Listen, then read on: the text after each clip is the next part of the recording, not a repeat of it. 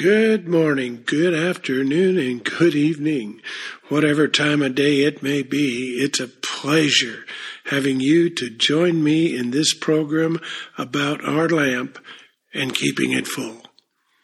I'm Neil Parks, everyone, and welcome and God bless each and every one of you wherever you may be listening from. We're going to press on this episode with where we left off last week in the parable of the 10 virgins, Matthew 25, verse 1 through 13. In this parable, it is the reason, the importance, and the answer as to why our lamp must be full after we read the first 12 verses. And in verse 13, it says, "Therefore, be on the alert, be prepared and ready, for you do not know the day nor hour when the Son of Man will come." You know, years ago, one of my mentors said to me, "Always remember that your decisions determine your destiny." That statement has never left my thinking. Lamps back in the day with Jesus were an important item to have. Lack of oil implies negligence on the bearer's part. It's up to the bearer of the lamp to make the decision as to when to fill the lamps. That's kind of a no-brainer, isn't it? So when we read Matthew 25, verse 1 through 12, we see the difference between the foolish virgins and the wise virgins was one thing only. The wise virgins had oil for their lamps, and the foolish virgins did not have oil. The wise virgins had opportunity to obtain oil, and they did so. The foolish virgins had plenty of time to procure oil, but they did not. In 2 Peter 3:9, it says, "The Lord wishes that no one would perish." And he's implying that the Lord is patient.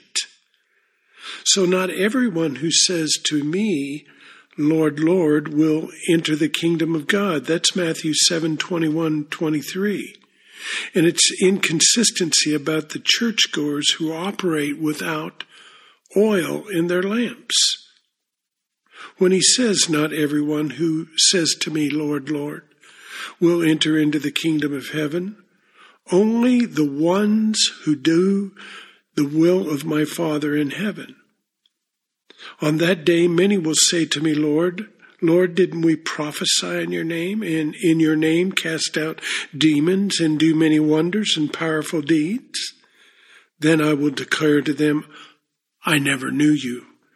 Go away from me, you workers of iniquity,' or 'you workers of sin.'"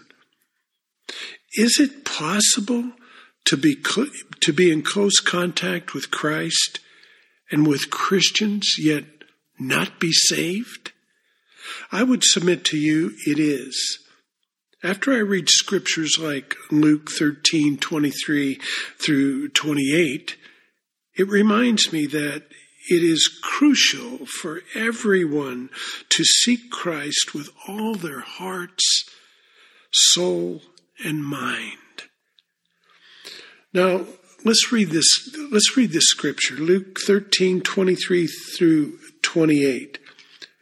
Starting in 23, "And someone asked him, 'Lord, will only a few be saved from the penalties of the last judgment?' And he said to them, 'Strive to enter through the narrow door, force aside unbelief and the attractions of sin.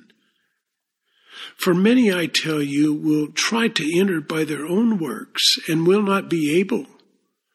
Once the head of the house gets up and closes a door, and you begin to stand outside and knock on the door again and again, saying, 'Lord, open to us,' then he will answer you, 'I do not know where you are from, for you are not of my household.' Verse 26, then you will begin to say, we ate and drank in your presence, and you taught in our streets. But he will say to you, I do not know where you are from. Depart from me, all you evildoers. In that place there will be weeping and sorrow and pain and grinding of teeth in distress and anger, when you see Abraham and Isaac and Jacob and all the prophets in the kingdom of God, but yourselves being thrown out and driven away. Boy, my friends, Jesus is warning us in this parable that there will be a number of people who look like Christians, talk like Christians, and who even think they are Christians, who will be shocked to learn that they are not saved at the return of our Lord. What a sobering thought, wouldn't you say? This text is not seeking to create uncertainty and doubt in the hearts of the Christians, but it is seeking to warn those who have a false, big word here, assurance, but not salvation. In the last days, just as in Jesus' time and today, there will be those who appear to be Christian, but are not. So what is this false assurance? I raised my hand, maybe. I said a prayer, or maybe I go to church every Sunday. Well, I learned long ago that the term assumption is either the highest form of ignorance or the lowest form of intelligence. Jesus wants us to be careful about assuming we are saved, if indeed we're not. It is for this reason that the apostles challenged us to examine ourselves, to be sure we are in the faith. Let us read carefully what the Apostle Paul teaches in 2 Corinthians chapter 13, verse 5. He says, test and evaluate yourselves to see whether you are in the faith and living your lives as committed believers. Examine yourselves, not me. Or do you not recognize this about yourselves by the ongoing experience that Jesus Christ is in you? Unless indeed you fail the test and are rejected as a counterfeit. We dare not assume, folks, that everyone who claims to trust in Jesus is genuinely saved. Just a short testimony of my life before I surrendered to Christ. I recall listening to and being around people who identified themselves as Christians, but knowing them and their lifestyles as lifestyles of Saturday night out and Sunday morning in, so to speak, it just was so unbelievable, as in a hypocrite. I just didn't want or need that as something to identify with. Now, Revelation 3, verses 15 through 17. Listen to this. John is writing, I know your deeds, that you are neither cold, invigorating or refreshing, nor hot, healing or therapeutic. I wish that you were cold or hot.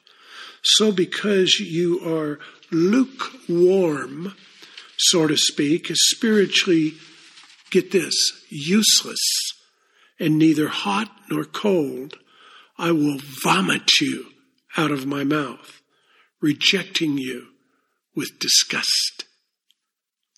Verse 17 says, because you say I am rich And I have prospered and grown wealthy and have need of nothing, and you do not know that you are wretched and miserable and poor and blind and naked, without hope and in great need.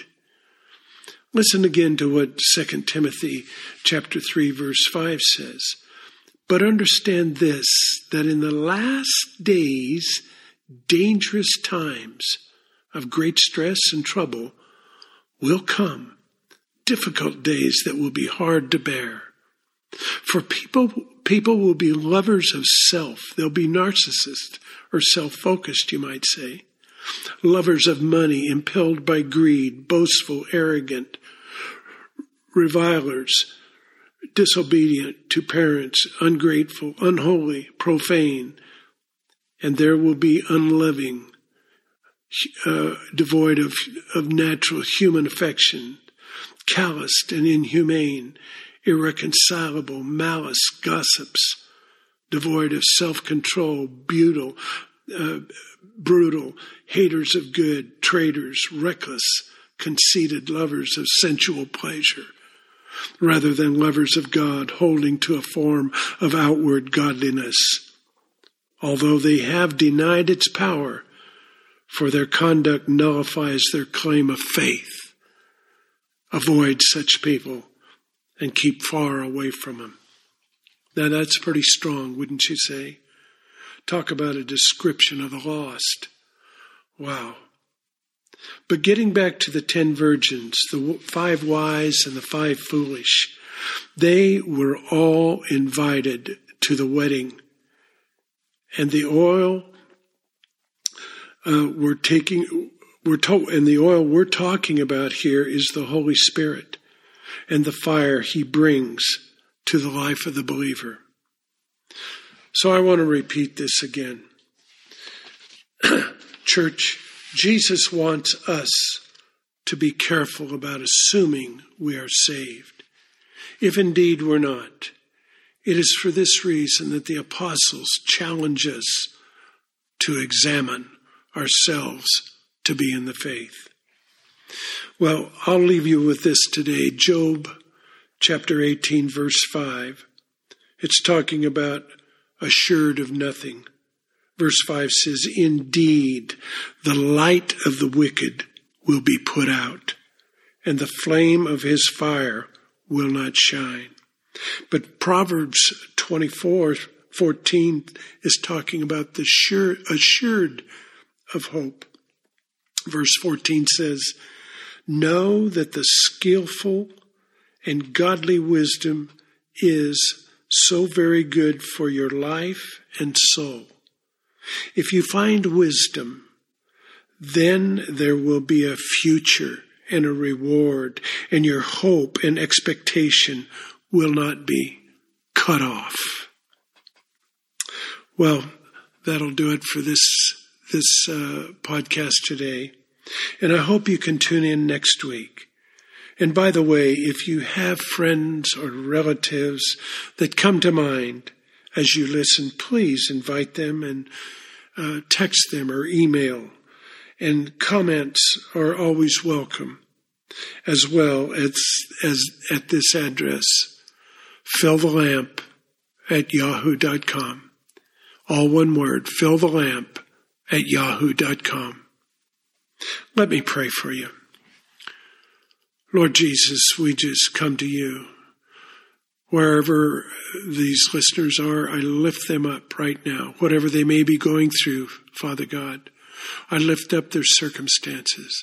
If they're struggling or if they're growing, Father God, I pray that they would be growing closer to you, more intimate, more transparent, and confessing their sins, Father God, because you are faithful and true to forgive their sins.